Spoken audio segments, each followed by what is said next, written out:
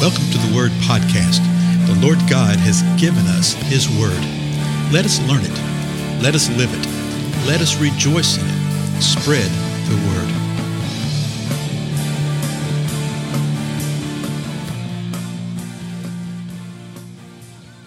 Blessings, everybody. This is Dale. Thank you so much for joining with me today on the Word Podcast.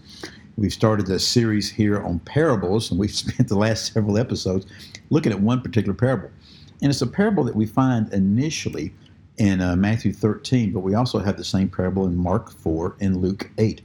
So those three gospel writers are also often called the synoptic gospel, based on the idea of like one view, one eye. They share a lot of common accounts of what Jesus did. They all three have an account of this, though they have little nuances, as we've discovered. So we've gone through Matthew, we've read the Mark passage, we've read the Luke passage in its entirety. But at the end of the Luke passage, we found something that we didn't find at the end of Mark. And it's actually, at the end of Matthew. And it's actually at the end of Mark also. I just stopped there previously because I wanted us to see some things before we got back to it. So let's go back. This is Mark 14. I'm going to read the passage again about the parable of the soils, or the parable of the sower, whatever.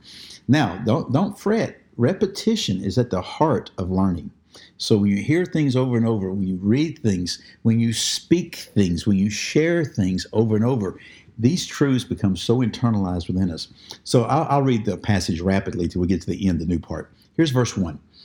He, Jesus, began to teach again by the sea, and such a very great and large crowd gathered to him that he got into a boat in the sea and sat down. And the whole crowd was by the sea on the land. And he was teaching them many things in parables, and was saying to them in his teaching, listen to this. Now this is Jesus speaking. Listen to this. Behold, the sower went out to sow. And he was sowing. Some seed fell beside the road, and the birds came and ate it up. Other seed fell on the rocky ground, where it did not have much soil. And immediately it sprang up, because it had no depth of soil. And after the sun had risen, it was scorched, and because it had no root, it withered away. Other seed fell among the thorns, and the thorns came up and choked it, and it yielded no crop. Other seeds fell into the good soil, and as they grew up and increased, they yielded a crop, and produced 30, 60, and 100-fold. And he was saying, so that's Mark putting a little parenthetical, and he was saying, and this is Jesus speaking now, he who has ears to hear, let him hear. So Mark says this in verse 10. As soon as he was alone, his followers, along with the 12, began asking him about the parables. And Jesus was saying to them, to you it has been given the mystery of the kingdom of God. But those who are outside get everything in parables, so that while seeing they may see and not perceive, and while hearing they may hear and not understand. Otherwise, they might return and be forgiven. And he said to them, do you not understand this parable? How will you understand all the parables? Verse 14, Jesus continues and he starts to explain it. The sower sows the word. These are the ones who are beside the road where the word is sown. And when they hear, immediately Satan comes and takes away the word which has been sown in them. In a similar way, these are the ones on whom seed was sown on the rocky places, who, when they hear the word, immediately receive it with joy.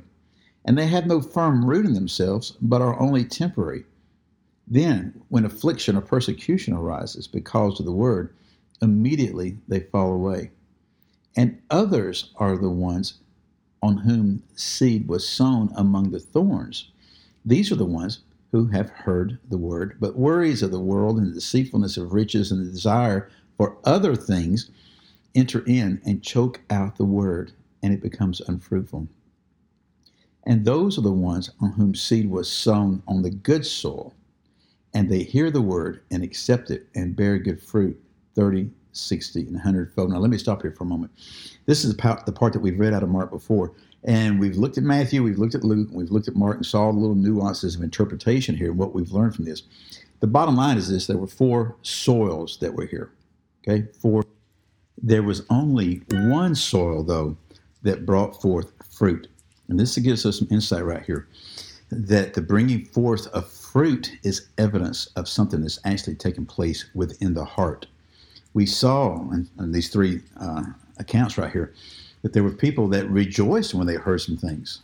There were people that said they believed, but when deceitfulness of riches, when the pressures from the enemy and things like that came, that they turned aside and walked away, and they were unfruitful. So they didn't bear fruit. And the idea being, they didn't bear fruit because they didn't have what they professed to have originally. Now let's press on here in Mark. Verse 21 says this, and he was saying to them, And so Mark has that little thought, a little parenthetical thought right there, and then he's going to say something. Sometimes people say, well, this is something that Jesus said later, and then Mark was just giving this account. So it could have been that he said this days later, not in this episode, not in this, in this event that was taking place. But when we looked at Luke carries it straight through and picks up this same idea. So Jesus is saying this at the same time. And here's what he says. A lamp is not brought to be put under a basket, is it?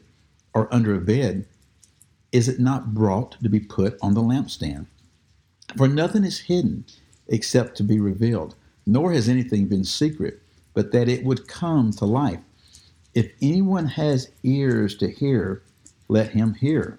Verse 24, he continues, and he was saying to them, take care what you listen to. By your standard of measure, it will be measured to you, and more will be given to you beside.